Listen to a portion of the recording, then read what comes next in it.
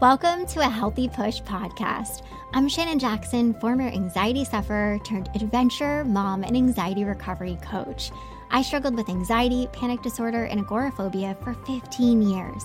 And now I help people to push past the stuff that I used to struggle with. Each week, I'll be sharing real and honest conversations along with actionable and practical steps that you can take to help you push past your anxious thoughts, the symptoms, panic, and fears. Welcome. You're right where you're meant to be. All right, welcome to the episode in which I share 7 anxiety myths with you that are absolute garbage. And I have to laugh because when I sat down to write the title of this episode, I thought to myself, there is no other way to spin it. There's no other word to use. Like, these myths are just garbage.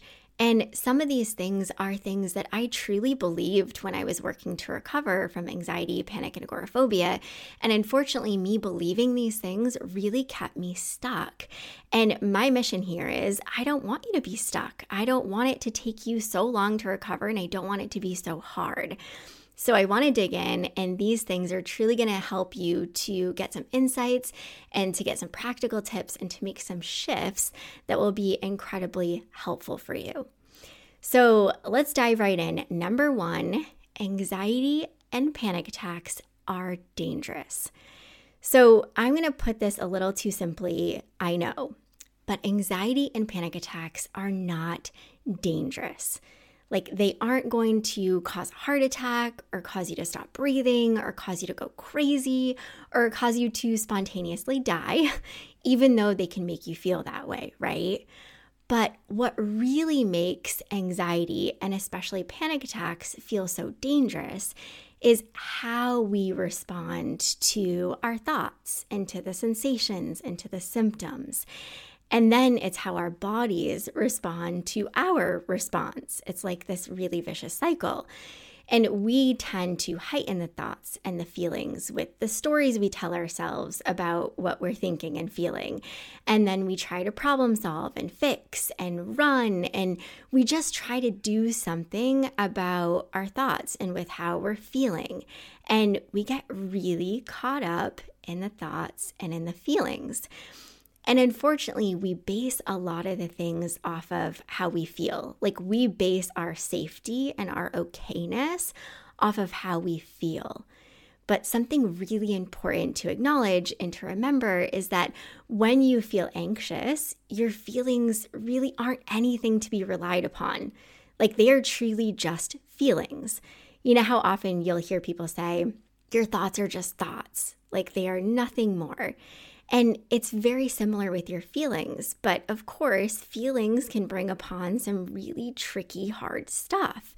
And so we love to get in there and sort of interpret our feelings. And unfortunately, when we get in there and we try to interpret and do things with the feelings, it causes our bodies to have this very natural reaction. Our bodies are like, ooh, something is going on. Clearly, you are fighting something. Clearly, there is a danger. And so I'm going to keep on, pumping out these feelings. And trust me, I know the feelings can make things so tricky. But this is why I talk so much about slowing down and working to allow and surrender and really paying attention to your response. I can tell you, when I was struggling, I experienced hundreds, if not thousands, of anxious moments and panic attacks. And there were so many of those moments where I thought, something terrible is going to happen. Like, even though I knew, right? I knew logically this is anxiety. Like, this is a panic attack. I know that I'm going to be okay. I know that I'm going to make it through this. My default was always something terrible is going to happen and I'm going to die. But that was never true. I always worked through the anxious moment. I always came out the other side of a panic attack, just like you always have too. And recognizing it is safe to experience anxiety and panic anywhere. It's just those thoughts, right? And those feelings that are going to convince you otherwise if you allow them to.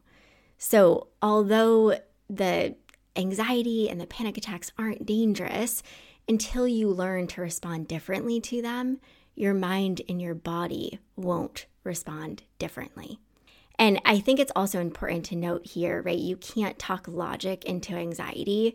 I work with lots of one-on-one clients and students of mine, and they say all the time, Shannon, I know logically, like, I'm okay. I'm not going to die. I know it's just a panic attack. And yes, like, you can logically know all of that. And you can even tell yourself all of that. Like, okay, this is just anxiety. Like, it's just a panic attack. We're okay. But until you respond differently with your actions, until you respond differently to those thoughts and those feelings, your mind and your body can't make those new pathways so that they don't, fire those false alarms. So if you're like, Shannon, this is good and all, but like, tell me how, like, what do I do? I wish I could dive into it all here, but I really encourage, if you have not checked out my symptoms and panic attacks masterclass, I really encourage you to check that out. It is a 90-minute class. I share so much practical stuff there that will actually help you to learn how to respond differently so that the symptoms and panic attacks stop popping up. Okay, let's jump into number 2. And this myth is like, one of the biggest bullshit ideas that keep people stuck for so long. And it's one of the things that kept me stuck for so long. And it's that you have to manage anxiety and you can't overcome it and you can't create a healthy relationship with it. And it is just so untrue. It's garbage, right? So I think so many people stay stuck because they're aiming to manage anxiety. And I think it's because of a lot of the messaging that's out there and a lot of messaging that we've gotten for so long with anxiety. You just have to figure out how to accept it as being a part of your life. You have to find out and learn all these coping mechanisms and these techniques and strategies. And unfortunately, it just causes you to look constantly outside of yourself and to throw all of these things at anxiety. And it only causes you to struggle even more. It puts so much more emphasis and focus on anxiety and on how you're feeling and always trying to fix. Like I always say, right? You're not trying to fix anxiety. Like we're not trying to fix it. We're not trying to go at it. This is not a battle of you versus anxiety. Like we are trying to create a healthy relationship with it. And this managing of anxiety is so problematic because we just think all the tools, all the coping strategies, this is the stuff, right? If I just learn how to manage it, I'm going to somehow no longer struggle. And I just really want you to make this shift. I really want to encourage you. So I've told this story before, but I want to tell it because it's so powerful. I went to see a psychiatrist to try medication for like the 3rd time because I just felt like it was my lowest low. I thought that I wasn't going to be able to function anymore. Like literally, I thought that I was going to have to quit my job, that I wasn't going to be able to leave the house anymore. And I remember going to see the psychiatrist and just telling her, like, I can't keep doing this. I have tried everything. I have tried all the coping strategies, all the techniques, all the grounding, yoga, meditation. Like, I have tried it all. And she looked at me and said, Shannon, fuck managing anxiety. And I was like, excuse me? Like, I did think she was a little bit crazy in the moment, but I thought, what? Like, how did she just tell me to say, just screw managing it? And she looked at me and said, Shannon, I think you trying to manage it is a big part of the problem. You've been trying to manage it for so long, and you need to make the shift of actually believing that this is something that you can create a healthy relationship with, and it doesn't have to continue to cause all of the problems that it's causing. And for that first time, I had gotten permission from somebody to say, don't manage it. You don't have to continue to try to manage it. Stop trying to throw all the fixes and solutions and things at it and just work to actually surrender to it and let it be there and take it with you and stop trying to solve for it. Just let it be. And it was just this amazing moment that helped me to really make such a powerful shift in my recovery. So you don't have to manage anxiety. It is something you can overcome, and you can create a healthy relationship with it. Okay, number 3, and this is another big one. This is one that definitely kept me stuck. And it's that if you've struggled with anxiety for a long time, it's going to take you a long time to recover. or it's not even possible for you to recover because it's been so long. I used to believe this. Because I struggled for over a decade, I honestly thought and believed like, I'm never going to overcome this. Like, I have to just accept this. Like, anxiety, panic, the fear, all of the thoughts, like, they're never going anywhere. I just have to, going back to number 2, I just have to manage it. I just have to accept it and figure out how I can make this life worth living with all of this struggle. And it was so wrong. Like, it did not have to take me a long time to recover just because I had struggled for so long. But what I was doing for so long was not accepting that I actually could heal this relationship with anxiety, not accepting where I was, like not accepting that I actually was a big part of the problem, that I wasn't taking accountability, that I was often playing victim, that I often wasn't seeing that I had a choice and that I had to choose to take the small steps. I had to choose to commit. Otherwise, it wasn't going to happen. And, that is one of the biggest things. If I could go back, of course, I would have said, Shannon, what are you doing? What are you doing? There was so much that I knew, but I just wasn't doing it. And so it's having that honesty with yourself, approaching yourself honestly and kindly, right? And compassionately, but to say, hey, we can't keep doing this and we don't want to. We have to do things differently. And so, people will ask me, how long did it take you to recover? And I can honestly say, when I made that shift and I actually committed to me, to my mental health, to doing things differently, it took me less than a year. And I struggled for 15 years. But when I actually committed and I said, Shannon, you don't want to do this anymore. Like, never mind that, you can't see beyond this. You have to allow yourself to accept where you are, to accept what has happened, and you have to allow yourself to move forward and for things to look differently. And when I did that, when I really committed, that's when things really started to look differently. So I want you to hear me. If you've struggled for years, 5 years, 10 years, 15 years, I don't care how long you've struggled, you can change the relationship with anxiety and with yourself, and it doesn't have to take you years to do it. But you do have to be honest with yourself. You do have to commit to yourself. You do have to commit to taking the hard, uncomfortable steps. And that's really where the magic is.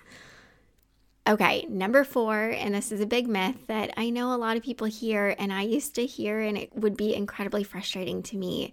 And it's that the causes of anxiety disorders are usually rooted in childhood. So in order to recover, you have to go back to your childhood. You have to focus on that period of time. You have to heal that. So the truth is, for some people, there is trauma, right? Or there are things that occurred in childhood that is helpful to understand. It's helpful to work through. It's helpful to heal from. But the root for many, many people is typically just that fear of feeling, that fear of things being uncertain, that constant desire for control and to need for things to be okay because you just have so much fear. So for me, it was sort of both. I definitely experienced trauma. There were things that I had to go back to. There were things that I had to really work through. I had to understand better. I had to heal from those things in order to move forward. But it also wasn't, I heal from those things and then my relationship with anxiety is magically fixed, because that didn't happen either. But I just want to make it clear, I think for a lot of people, you don't have to go back to childhood. And for some people, you don't have that willingness, and that's okay. I always say, I don't think you have to go back in order to heal the relationship with you now and the relationship you have with anxiety now. Instead, we have to focus on the right now. How are you responding to anxiety when it shows up now? How are you treating yourself now? How are you supporting yourself now? Most of the healing work has to happen in the present. So I don't want you to buy into this and think, I have to go back. There's something so deep-rooted. My therapist keeps wanting to go back into my childhood and to go back into all this trauma. It can be helpful, but I don't think that you have to go back in order to heal the present. Okay, number 5, and this is a big one. I think this is one people hear a lot. If you just eat right and you exercise and you avoid caffeine and you live this healthy lifestyle, your anxiety will go away. It's going to get better. And it's just so silly, right? Because if this were true, many people wouldn't struggle with anxiety disorders. Like, there are lots of very healthy people out there, and lots of clients and students of mine that I work with are like, Shannon, I don't understand. I eat right. I nourish myself. I exercise. I don't drink caffeine. Like, I do all these things and I'm still struggling. And of course, we don't get to this place by just having an unhealthy lifestyle. Sometimes it is a contributor. And I think some of these things can definitely greatly support your nervous system, like eating right and exercising and living a healthier lifestyle. These things can definitely support your nervous system and make it easier for you to heal. But it's not, I do all these things and then I heal. I never want people going down all the rabbit holes and eliminating all the foods and the things and doing all the quote healthy things and expecting it to be the fix. Because remember, we are aiming to create a healthy relationship with anxiety. And that's really about changing how you respond to it, changing how you respond to yourself. So you can't just eat right and exercise and live a healthy lifestyle and have it fix everything. There's much more to it than that. Okay, number 6, panic attacks can cause you to faint. I know this is a big one, and this was one of my biggest fears for so long. And it's hard because if you experience dizziness or lightheadedness or feeling hot, like all of these are common symptoms of anxiety. And trust me, I know how these symptoms can convince you that you're definitely going to pass out. But passing out relating to panic attacks is super rare. Like super, super rare. The reason why you are so stuck on these symptoms is because they do make you really feel a certain way. And those feelings are uncomfortable. But that discomfort does not mean that it is going to lead to you passing out. So I just want to share, I'm always open and honest. Like when I was struggling with anxiety, panic, and agoraphobia, I had so much going on at one point. I was in a very toxic relationship. I had so much stress. I was working multiple jobs. I was in school. Like I just had so much going on. And I did have a few instances of me passing out, but those were much more tied to stress. Stress can create so much disruption in the body and can really cause some scary things to happen. And so I don't share this to scare anyone because I really don't want to scare anyone. And I want to remind you, like I literally experienced hundreds, if not thousands. Like I had to have experienced thousands of panic attacks because some days it was like every day for years. So I just want you to really hear this. I know the symptoms can be incredibly uncomfortable, but passing out is super, super rare. And remember, feelings aren't reliable, like especially when you're feeling anxious, and your thoughts aren't reliable when you're feeling really anxious. So stepping away, slowing down, allowing yourself to get clarity can go a long, long way. Okay, number 7 and the last one. If you have anxiety, you should avoid stressful situations so you don't make things worse. Ugh, right? So stress is, of course, a big contributor of anxiety. And so you want to look for ways to reduce stress. Like you want to be healthy, you want to support yourself, you want to support your body, but you cannot avoid all the situations in which you often experience anxiety and that overwhelm and stress, because that's only going to shrink your world and make it even harder for you to heal. I know you might feel like, well, I can't do anymore. I can't face that. I really feel like I can't handle it. So it's important to acknowledge, a big thing that keeps people stuck and a big thing that continues to have anxiety popping up and strengthening of the fears. It's the safety nets. It's the imaginary safe zones you're keeping yourself behind. It's the backup plans and waiting until you feel confident and waiting until you feel like you have things figured out and convincing yourself that you're fragile and you can't face it because you can't handle it and you can't make things worse. We often think that we're keeping ourselves safe because we think and convince ourselves we can't handle it, but we're actually just keeping ourselves incredibly stuck. And by letting go of some of those safety nets and facing our biggest fears and doing the hard and comfortable things, we actually allow ourselves to move forward and experience more peace, joy, and freedom. And we actually see we're not fragile and we can handle it and we can do hard things. So sometimes you just gotta push yourself off the cliff, right? And have that blind faith that you're gonna fly. And this means no creating backup plans or waiting until you feel confident or waiting until you feel like you're ready or have things figured out. It's just taking the leap and seeing what happens. Something that I heard recently that I want to share with you because I was like, dang, that is so true. This quote said, if you think facing discomfort is hard, wait until you see the results of not facing discomfort. And I was like, holy heck, it is so true. We as humans will typically do anything to avoid feeling discomfort, but we don't stop and recognize the effects that avoiding discomfort has on us and of our lives and how much it shrinks our world and places these limitations on ourselves and doesn't allow us to step into who we truly are. So I don't want you to believe this, that, you can't handle stress. A lot of times the stress that you're facing is good, healthy stress. I know it's uncomfortable, but it's good for you to push yourself and see that you are capable. So you're not fragile. I don't want you to treat yourself like you're fragile. I know how much it can feel like because of everything that's going on, you can't handle one more thing, but you can handle it. You've handled it so many times before. You are so much more capable than you give yourself credit for. But if you're like, okay, Shannon, this makes sense, but I am feeling a lot of overwhelm. I'm feeling a lot of stress. And it's just I know that confusion of can I handle more? I don't know. So an episode that I want to steer you in the direction of is episode number 93. I talk about exposures and I talk about, do I have to do exposures in order to recover? And I talk about, a balance and finding that balance. So if you're okay, this is great. I know I can't avoid stressful situations, but I have a lot going on and I think there's more to it. I really want you to listen to that episode because I think that will be incredibly helpful to you.